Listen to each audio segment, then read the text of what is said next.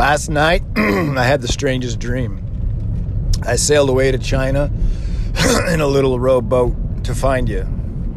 But you said you had to get your laundry clean. I didn't want anyone to hold you, so what does that mean?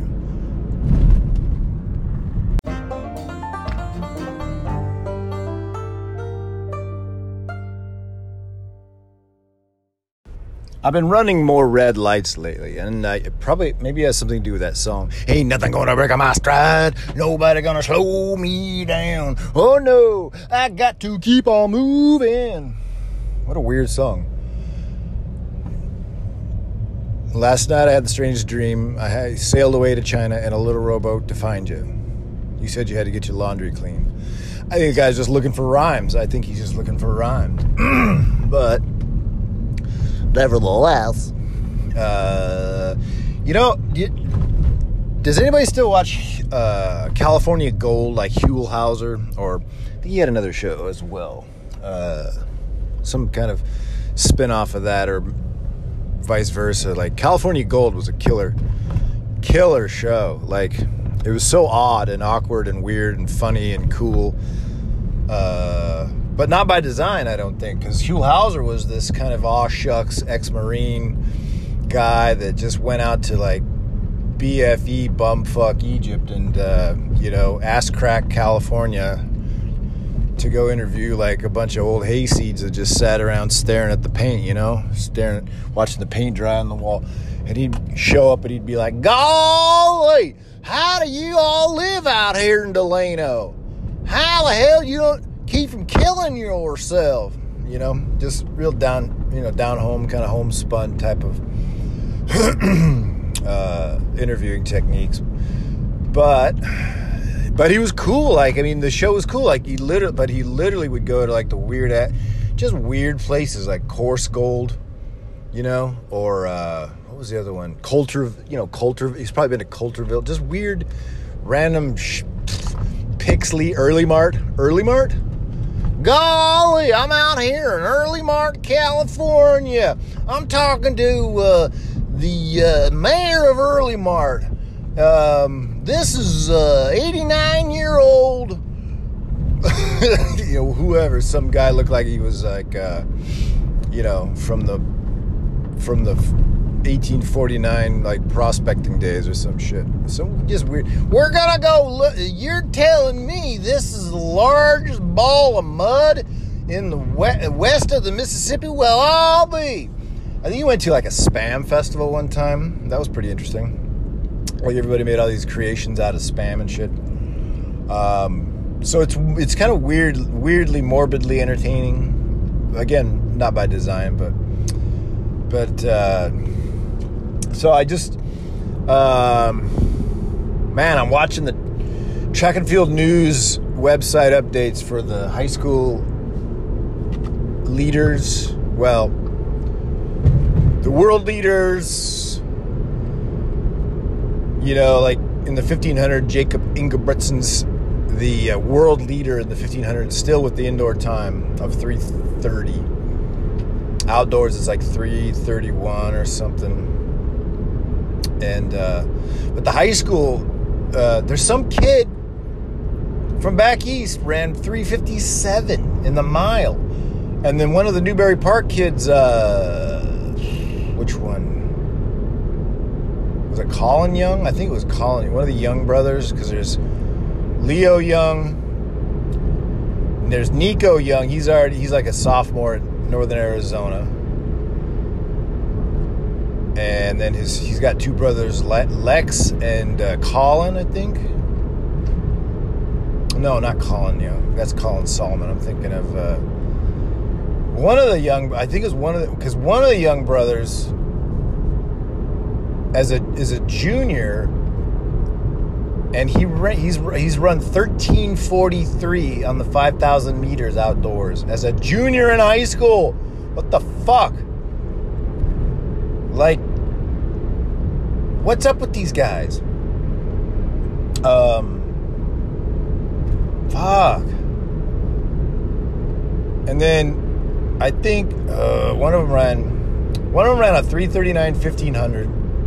I mean, these are like These are times that are, you know, collegiately competitive. But 1343.9, because the old high school record used to be 1344 by Jerry Lindgren for like 30 years or something like that. About 30 years. And then Galen Rupp beat it. He ran 1337 or 1338. And now this junior in high school ran a 1343. Like, that's a good time. Like, that'll get you in a lot of that'll probably get you All-American in the NCAAs, and this kid's a junior. But my God, I'm watching for Colin Salmon's his like CIF results and stuff like that. I got to find out when the state championships are going to be. But one of them ran 339. One of them ran 358 indoors. I think that was one of the young brothers. One of them run 757, 3,000 meters indoors. Like, what? These guys are just fucking on another level, like another planet. My God, like, fuck. Like, what the fuck? But that's just that's beyond comprehension, really, honestly. That they're all brothers, they all go to the same school too. I mean, because for a long time, like, you'd have these, you know, high school kids, these times that just come out of no, you know, like when, you know, like 2001 when what's his name, Alan Webb ran 353. Okay, but nobody else was running, you know, nobody else was breaking 4 that year. It was just like, I mean, that's a fucking insane time too. But and then you go another few years, and then all of a sudden, like, some other kid had come out, like Dathan Ritzenheim. Like, where are they getting these names too, by the way? But he'd come out and he'd bust out like a 10,000 meters in high school. Like, what the fuck? But now this year has just been a plethora of unfucking believable times. All from the same high school, though, the same team, the same brothers. Like a set of, like, there's like 5, I want to say there's 5 guys, right? Well, currently there's 2 sets of brothers. One of the other brothers, though, is already running at Northern Arizona. And then there's some college sophomore at Stanford that ran 27:42. Like, dude, either the PEDs are getting harder to detect and more synthetic and more under the radar, or I don't know. We're witnessing an evolutionary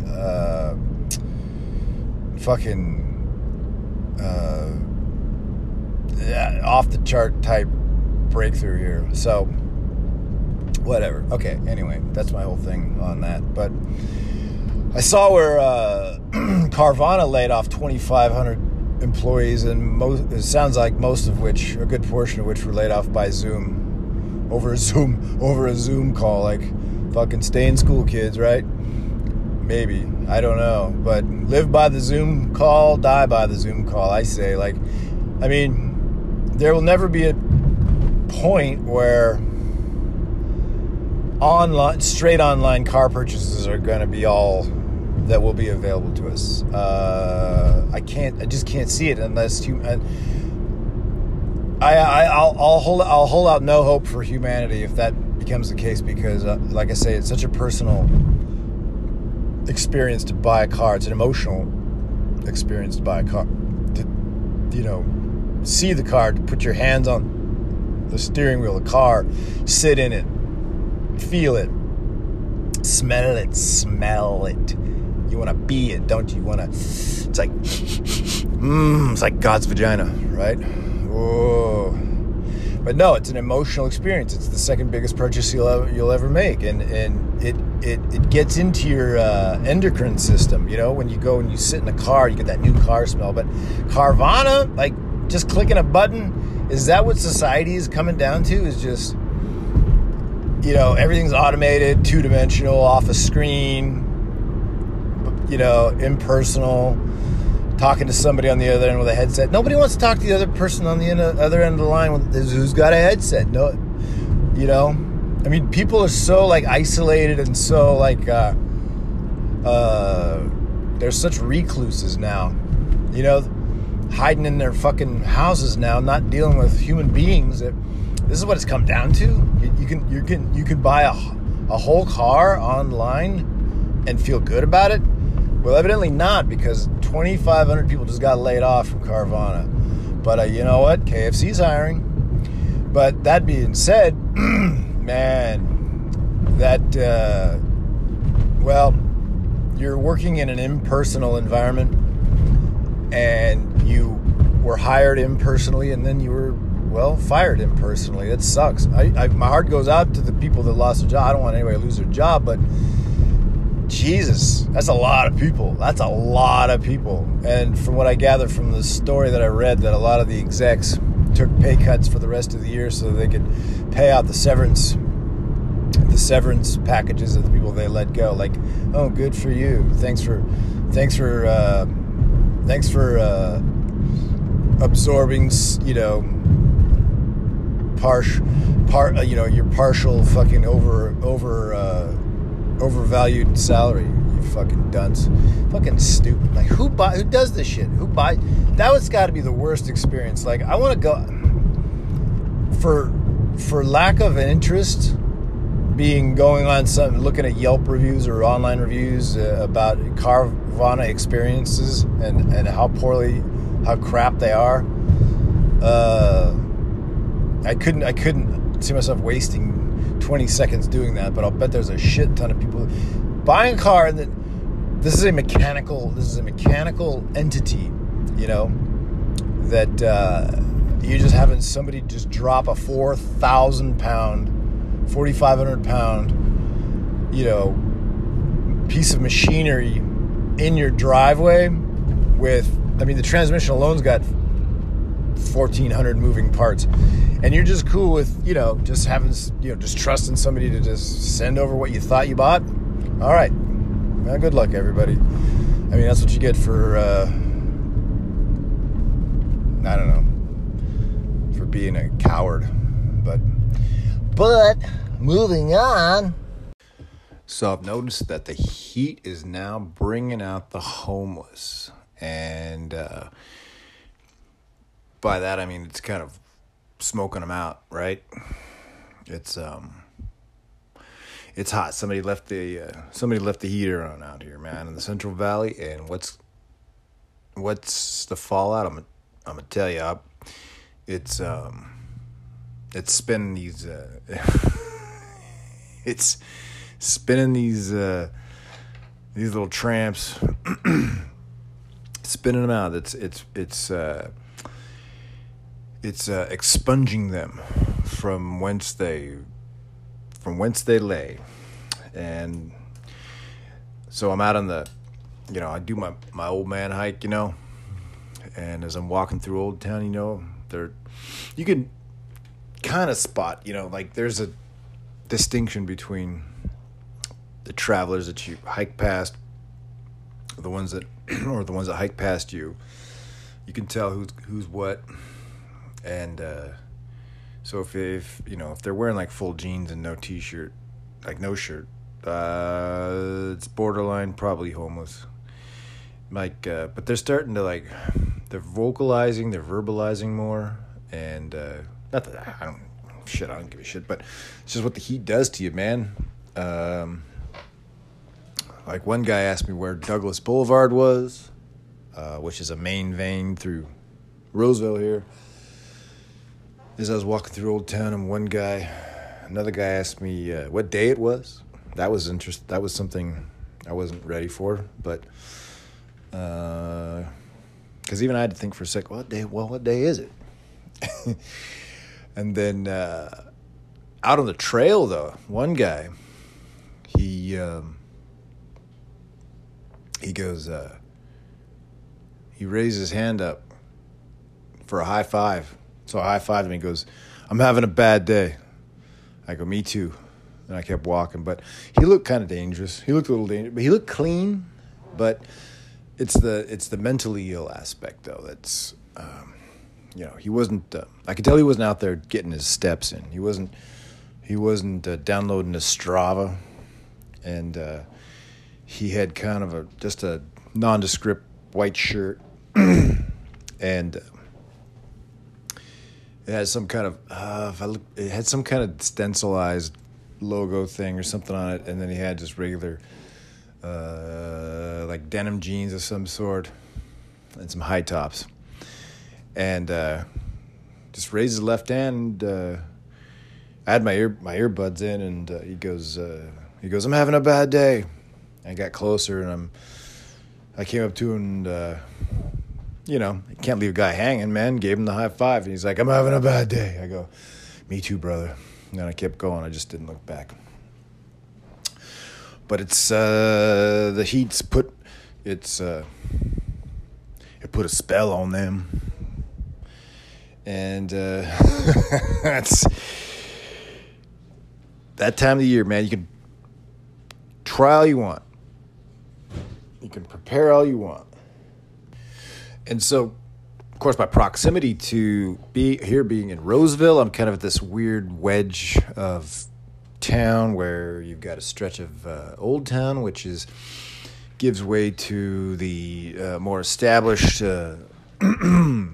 residents, and then people that have been here a lot. Like, this used to be Roseville. Old Town Roseville is what Roseville used to be before it became a concrete jungle of retail. But it backs into the Union Pacific rail yards as well. So you got all the old mom and pop pot lot dealerships that are kind of strewn along the main drag here, and then that kind of dog legs to the right, and then it goes into like the shishi kind of boutique little shops, restaurants, little wine bars and shit like that. Every town's got a little stretch like that. Even it kind of looks like Long Beach. It looks like downtown Long Beach, or not downtown, but like old town Long Beach that feeds into the wharfs and the piers. But as it backs into the rail yard, you've got this open spigot of transient lifestyle, which because they're hopping the trains, right? And the reason I know that is because I used to hop trains. I'll probably hop a train, and it's not legal. But one of my boys, William T. Volman, my boy, he's a train hopper. But I was looking at, I was doing some research on the world of train jumping, and I found this old article from November of 2013, and there's about this kid, Malcolm Parks, and there's a photo. It says that the black and white photograph of Malcolm Parks looks like a relic of the Great Depression. He's dressed in patchwork jeans, a sleeveless shirt, black boots, and a bandana around his neck. His dreadlocks are the only clue to the photo's recent origins. The picture says a lot about the 22-year-old Sacramento native. The last 5 years of Parks' life looked a lot like a relic, too. While his peers worked summer jobs, looked for dates, and fretted over college credits, Parks rode trains.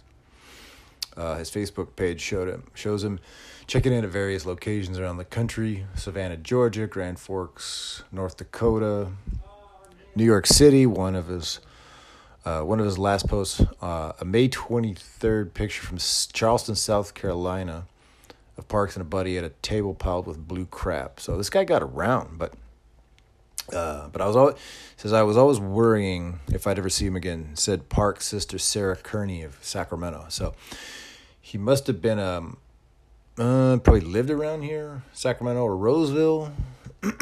She said she knew he was doing what he loved and that he felt he had found a family on the road. Parks died June 30th in rural Georgia as a result of trauma suffered when he fell from and was struck by a moving train. according to the Coweta County Sheriff's Office. He would have been 23 on October 19th. For as long as there have been rails, people have been riding them illegally. In the gritty Depression years, folk singer Woody Guthrie mythologized America's train-hopping hobos and the itinerant lifestyle he sometimes shared. And a lot of guys did this. Jack Kerouac did this. He literally, the first third of On the Road, you see... No, not On the Road. Dharma Bums talks about sharing a boxcar with hobos and tramps and bums, and which there are distinctions. There are differences. The train hopping continues, but nowadays the mythologizing has a modern spin. Websites such as squattheplanet.com, which I checked out. It's very interesting. It's very fascinating. Matter of fact, let me see.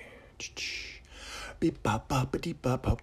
And Vagabond 101, which I clicked on. They're both linked up in this article, but Vagabond 101 went to some weird Chinese site. I don't know what's going on with that. It's corrupted. It's a portal for Chinese spies who are probably roaming about the Lawrence Livermore labs as we speak. But Squat the Planet is basically looks like a kind of a forum or a blog, and it's got subcategories. And then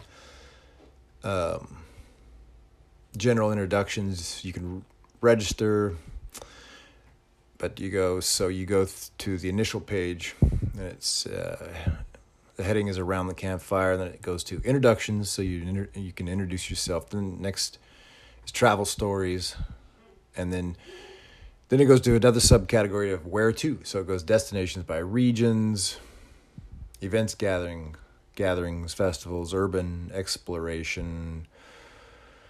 And another subcategory is modes of travel. So it kind of breaks it up into subcategories of travelers. So you got the hitchhikers, and you got the train hoppers, which is actually a private. You have to be registered for that. I think the distinction with that is that because of its illegality, the train hopping is kind of a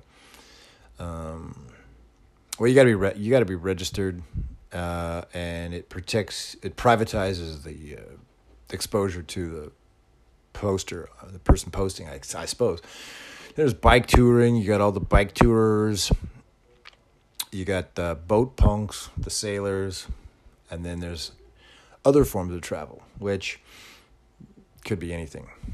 And it just goes on and on. You go sublinks to what they call crust surfing, which is like it's a place where you can offer a couch to stay on or find one for yourself.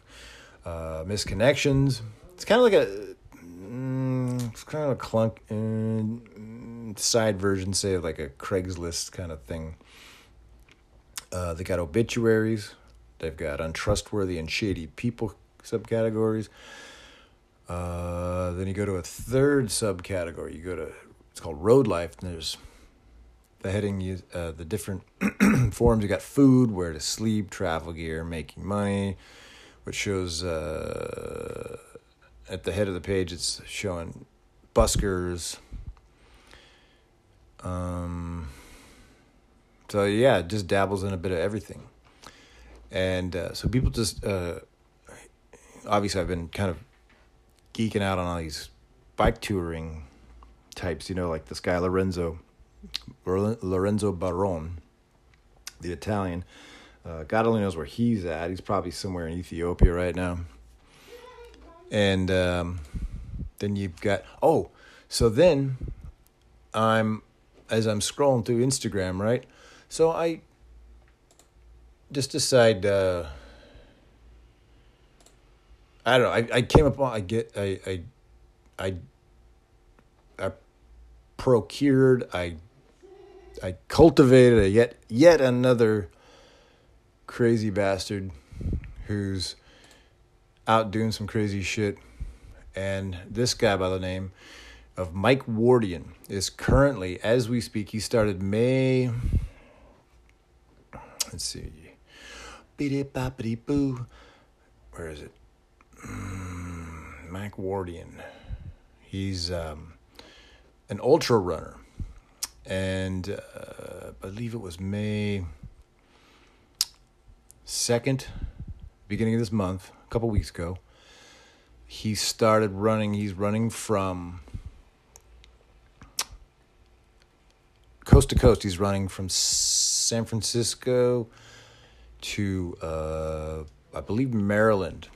Okay, he's running 80 kilometers per day. So that's about 50 miles. To be specific, it's actually like 49.7 miles. But I'm looking at his journal, or not his journal. Well, he journalizes it on his I think on his Instagram, and he's averaging over 50 miles per day. He's hitting like 50 miles one day, 51 the next, 51 the next, 50 the next, 52 the next, 53, then back to right around there.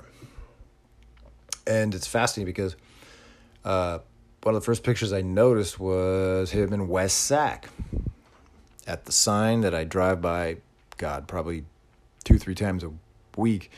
There's a sign that shows you in West Sac, it shows you the distance if you take Highway 50, which he's taking Highway 50, which is the loneliest highway in the world. That if you were to stay on that road, indicated by that sign, you would be in Ocean City, Maryland in 3,076 miles. There's a picture of him in his Instagram.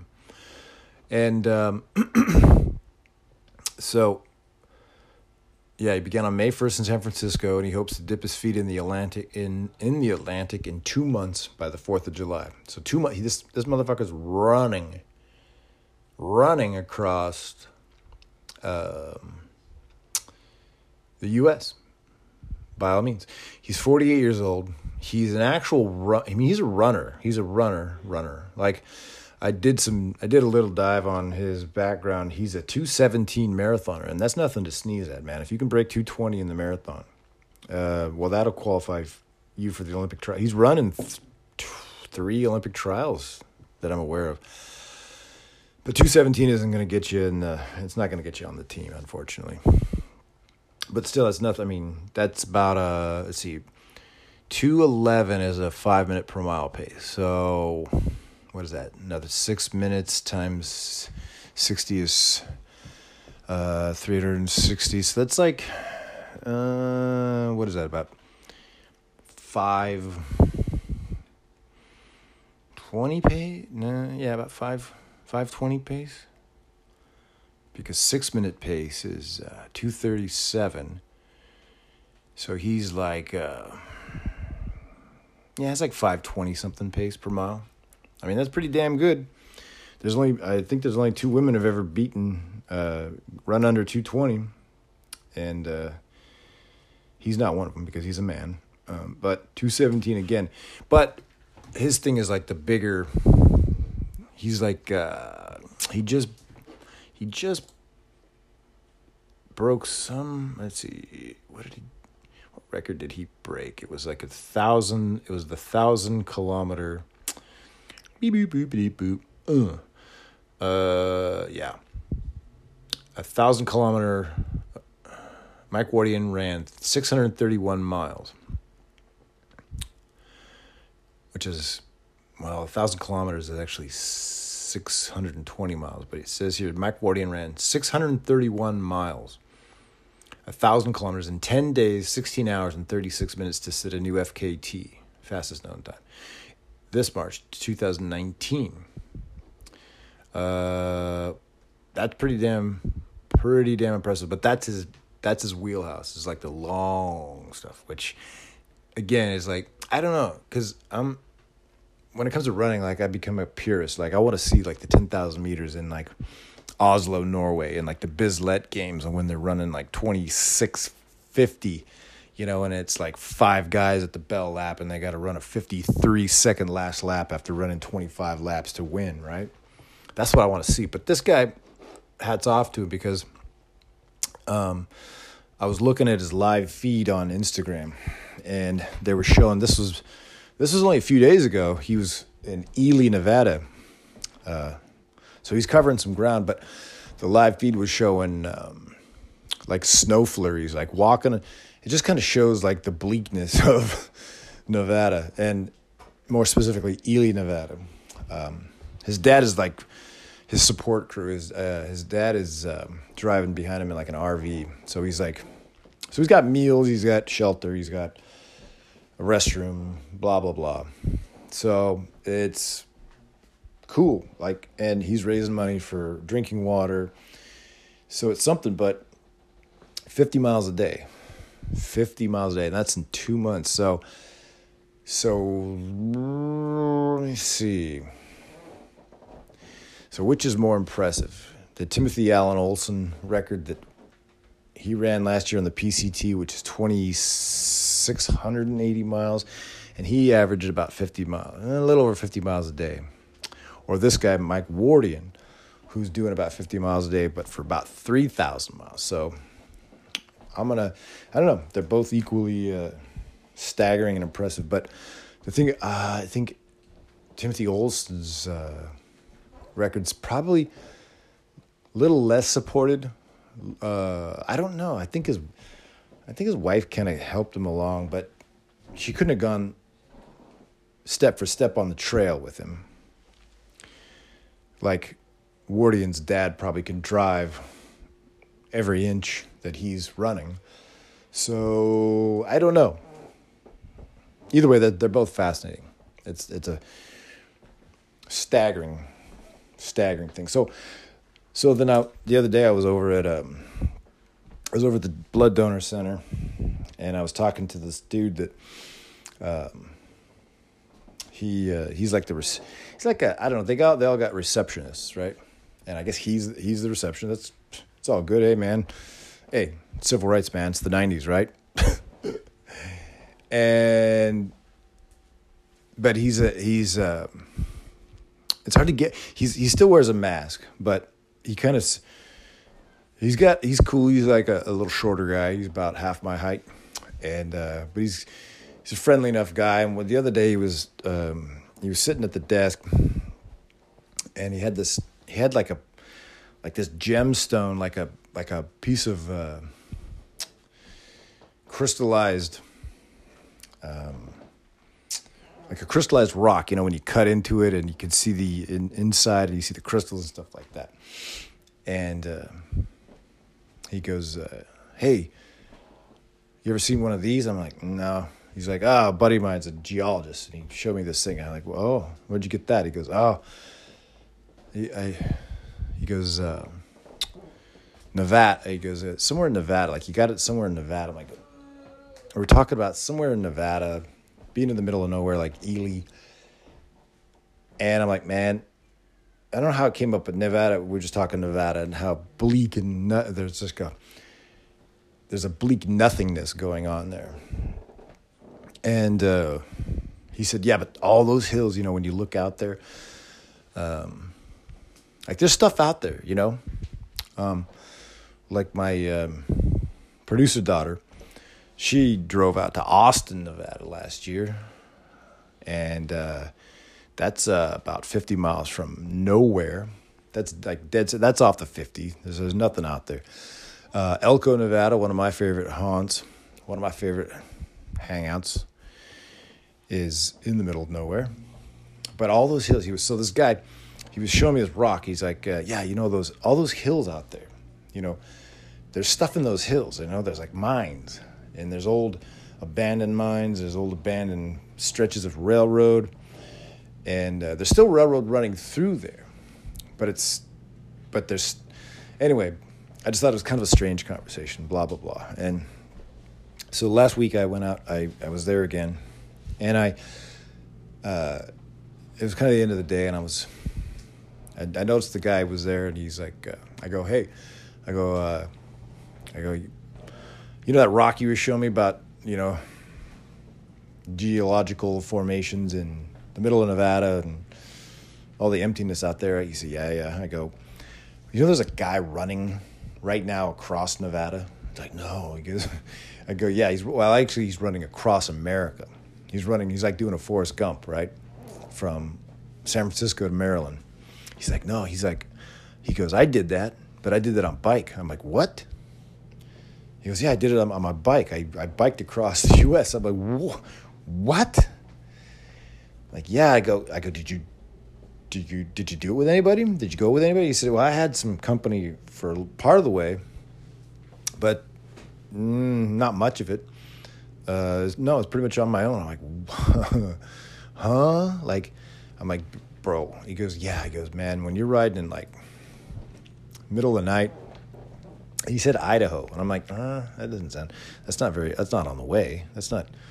I don't know what route he took, but he goes.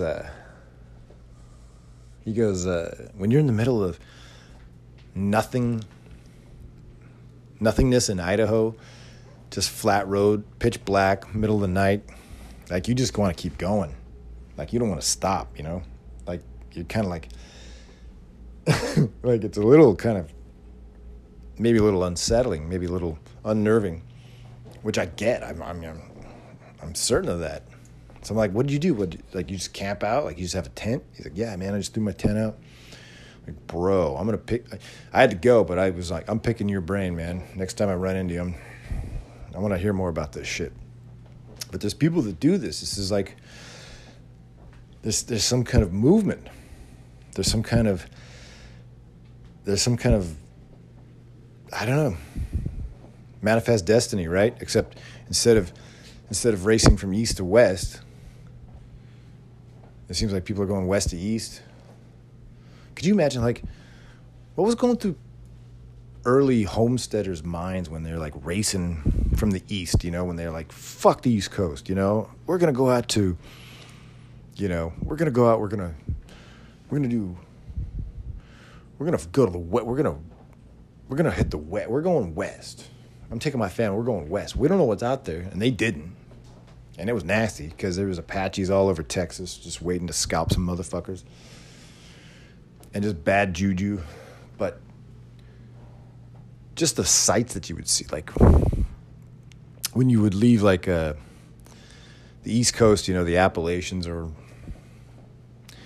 Massachusetts or the early colonies or the, you know, the East Coast, and you're like, you start heading toward, you know, you get through Pennsylvania, and it's still kind of green and rural. You get past Washington, D.C., and then you hit, like, Nebraska. You're like, what?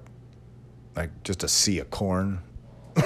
Just nothing. Not even corn. Like, at that point, what's out there? You know? Early 19th century, you know? 1830. Like, what's out there? There isn't even any corn yet out in Nebraska, right? So you move past that. You move past the Dakotas, because who wants the Dakotas are so. Why do we have two Dakotas? We should just combine those bitches. But you keep going. It's all, you know. You're in Iowa. Of course, none of these places really existed yet. But you're just kind of this bland, flat nothingness, and then all of a sudden, like, off in the distance, you see like the Rockies, the Continental Divide, Colorado. What? Holy shit! You got Wyoming. South of that, you got New Mexico. You got the Great Sand Dunes, which at that point was just the sand dunes. It was just like there wasn't even a national park yet. And whoa! And then you keep going a little further, and you get out to like Grand Canyon. You get out to like the Arch, you know, where the Arch National Park, the Monument Valley, all those rock formations out there in the Southwest. Then you hit, and then you're like, whoa! And then you hit Nevada. You're like, wow, fuck, this sucks. And then you get a little further, you hit Utah, or once you get out of Nevada, once you get out of Utah and New Mexico, you hit Nevada. Then you're like, what? And then you hit California. You're like, what? Needles, California, the hottest place in the world every year. And then you hit like San Diego. You're like, well, this was worth it. Then you hit the West Coast, but you see, I mean, what a gamble, but what a payoff. What if you accidentally just stumbled into Yosemite? Like, what the fuck? Like, I just came from Nevada, and then now I'm here. I just came through Bridgeport. I just came through Mono County, creepy ass Mono County, and now I'm in Yosemite. But expand your mind, see the country. But that's what, I don't know. I guess that's why I have kind of a penchant for these weirdos, these weirdos that, and this guy Wardian, he's 48 years old. He's only a few years younger than me. But you gotta tip your hat. You gotta give it up for these weirdos, man. And I'm the king of the weirdos, So that's probably why I kind of gravitate towards these weirdos. But on Squat the Planet, like you kind of, like, there's news and blogs and stories of people. Like, there's another one here from February 6th of 2022. Somebody wrote, let's see, the author of this forum post is a guy named Gypsy Bones. He's got like a fedora. His profile picture is a cartoonized version of him, or somebody, I'm assuming it's him, with a beard, some Blues Brothers looking sunglasses, and a fedora. And it goes by Gypsy Bones. And it just says, underneath it says Nomad. So his title is Nomad. But he kind of shines a light on, it says the heading here is, what an Olympic medalist, homeless in Seattle, wants you to know. So, and it's the story that he wrote about a cyclist in the Olympics in the 80s and 90s, from 84, 88, 92, and then 96, but she left the team in 96 abruptly during the Olympics and retired from cycling and entered the workforce. But her name is Rebecca Twigg, who now lives as a homeless in a series of homeless shelters. This is an Olympian, 4-time Olympian. She's 56, agreed to share her story to convince the public that not all homeless people are addicted to drugs or alcohol, that there are many like her who have struggled with employment and are confused, as she said she is, about what to do next with their lives. She did not want to discuss mental health, but it feels it should be treated more seriously in Washington as far as legislation goes. But that's kind of a sobering little story. But getting back to this kid, though, the one hopping the train, this kid, this Parks kid, it was showing, well, see, I kind of keep my eye on those railways out there. And because, like I say, it's kind of, we're wedged in this kind of a little interesting little pocket of town. Like it's kind of, it's fringed. So it's got the creek where I haul my cookies every day, every morning. But it's also got and that's kind of where they because when you go, okay, so basically what I'm doing is I'm going out on this creek trail that it goes through several overpasses. It goes under the overpasses. And so what you're looking at is a lot of the creeks that run through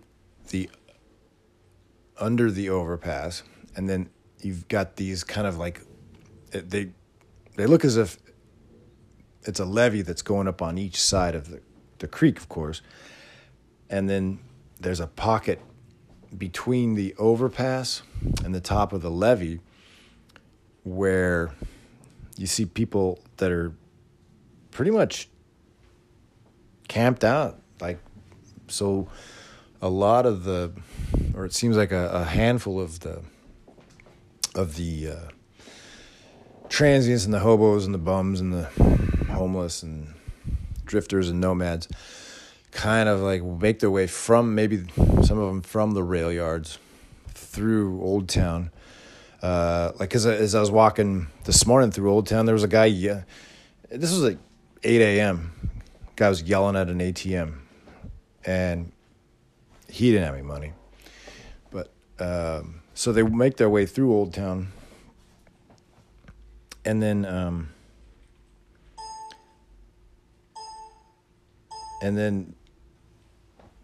either make their way down to the creek, into the woods, or under these overpasses.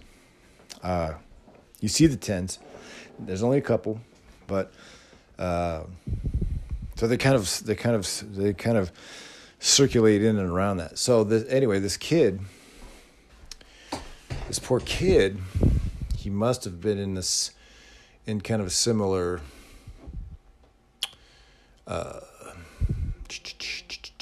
Where's the damn thing? It must have been in a similar situation.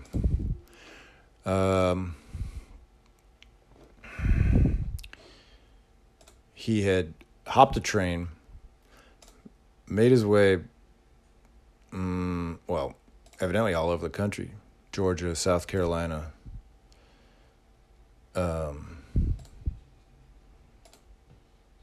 and possibly rooted in Sacramento, but with access to a lot of these same routes, right, that wander through town and then maybe down into the creeks or up underneath the overpasses. But so the Vagabond 101 site supposedly offers a tip-filled section on train hopping, including a guide to the illustrated signs travelers use to communicate, pictographs supposedly developed by hobos in the 1930s are sometimes still used. The site says scratched or drawn on the backs of signs or on buildings near rail lines. It's not a complete takeover, but you can see remnants. As I'm walking through there, you can see remnants of, the paths and stuff. And it's just an interesting way of life. But then this Sacramento Bee article goes on, talks this guy by the name of Dan Skaggs. He's 30. Said he spent the last 10 years in and out of the traveler lifestyle, quote unquote, the traveler lifestyle, right? Kind of like a gypsy. It's kind of a gypsy thing, but without the caravan, right? Without the bare knuckle boxing. And the last 2 years on the rails, he filmed a documentary called Freeload. It's interesting. Like a lot of struggling artists these days, he said he turned to internet crowdfunding to get money for his Highway Goat Productions project, raising $7,000 in 30 days on the Kickstarter website. The 65-minute film follows the lives of young train riders as they ramble across the country. The film has not been formally released, although Skaggs said he has submitted it to several film festivals across the country. So it's a subculture. While not one of those featured in the film, Parks, the kid that lost his life, was one of dozens of young travelers interviewed by Skaggs, who he calls Missoula, Montana home these days. He called Parks a well-liked kid. He seemed more amused than angry when he noted that he and Parks had once had an alcohol-fueled fist fight. So Parks, his death and another fatality in Roseville show the darker, dangerous side of train hopping. So this article centered around the very dry creek where I hike every morning. In May, the decomposing body of 19-year-old John Alpert of Palmdale was found on the banks of Roseville's dry creek near the city's rail yards. So it's a funnel system. It's an underground railroad. You come out of the above ground railroad, you hit the underground railroad. And the subculture, these kids and I don't know if they're disenfranchised, are they angry, are they doing this out of spite, are they doing it out of sheer adventure? I mean, it's really engrossing. It's really it's quite interesting.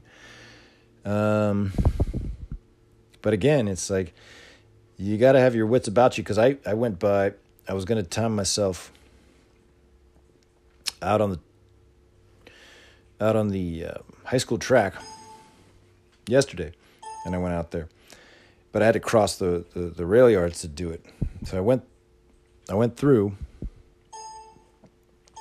and just kept my head on a swivel, just looking for signs of travelers, transients, people, and so this article kind of summed it up for me. Like, I'd went out to the high school. I was going to do a time trial to get an accurate time as far as how fast I was going, to see how long it would take me to complete a lot of these trails. Which, by the way, I'm fucked, because I can't do 10 minutes per mile. I can't do 10 minutes per mile on a walk. What am I thinking? Here I'm talking about doing Trans-Catalina in like 36 hours. 6 hours for 36 miles. That ain't happening, man. I was no good, no bueno, particularly with the heat. But so the article goes on to say, unlike Parks, who lived for years riding the rails, Alpert was stepping outside his familiar world. Okay, so there's a learning curve, obviously. Roseville police are investigating Alpert's death as a homicide. They think he met up with some experienced train hoppers, possibly online, before joining them for his first and last illegal train ride. Alpert had never been in trouble with the law and attended a Palmdale community college before taking time off to help take care of his parents, his mother told the Sacramento Bee. Cecilia Alpert described him as a devoted son, a big-hearted young man, and a talented artist. Police suspect he was killed shortly after arriving in Roseville on March 17th, the last day he sent his mother a text message. His body showed signs of blunt force trauma. Detectives would like to talk to the train riders who were with Alpert, but have not released the names of any persons of interest. Skaggs said, young people sometimes decide it would be fun to ride the rails without understanding the danger. They don't understand how serious it is, he said. There's a chance you can fall off a train, or have your head beat in by a baseball bat, or see your girlfriend get raped. Oh, yeah, that's very nice. That would be great. Under the radar. So with its 52-track, 6-mile-long facility, the Roseville Train Yard, officially named J.R. Davis Yard, is a common stop for train hoppers, said Dave Flood, the Roseville police officer focused on the homeless population. Train riders are their own breed compared to Roseville homeless, Flood said. He said that he doesn't know how many of them pass through the train yard and that he occasionally has contact with them.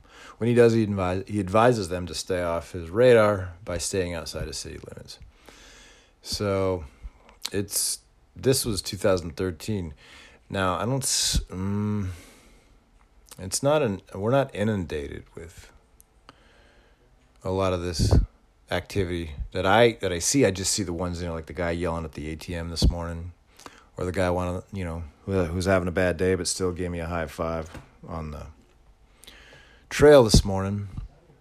Among the other, you see you see like bits and pieces of,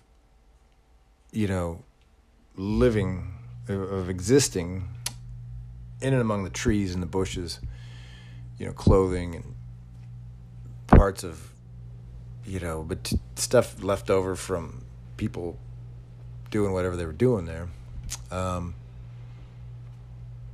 Train hoppers, it says, tend to congregate in a wooded area just outside Roseville city limits or across the tracks beneath an overpass behind the Antelope Walmart, Flood said, not far from where Albert's body was found.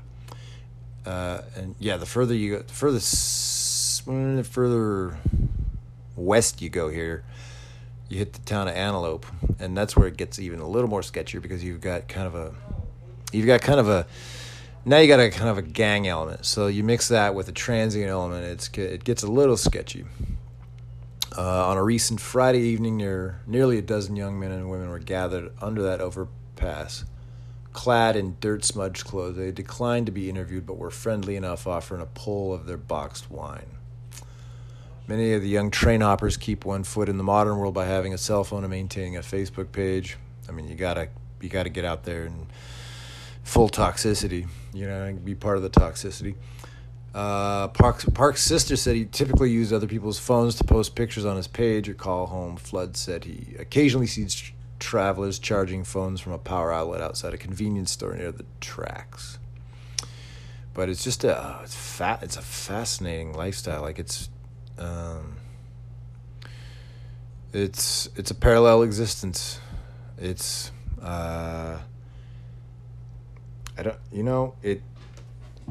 it's definitely not Ozzie and Harriet. It's definitely not, you got to be on your toes. And, but yeah, as I was kind of lingering around there yesterday, you could just sense that it was like, it wouldn't be hard to kind of maneuver through. I mean, there's so many tracks out there, and then there's just large swaths of population. Like, so the Denials Farmers Market backs into the rail yards. The rail yards then, with their if they say it's got 52 tracks, I believe it, because it's huge. And then that feeds into Old Town, and then the Old Town feeds into the creek, and you've got yourself kind of a nice little pathway to diversionary traveling. You can make a go of it. But, God,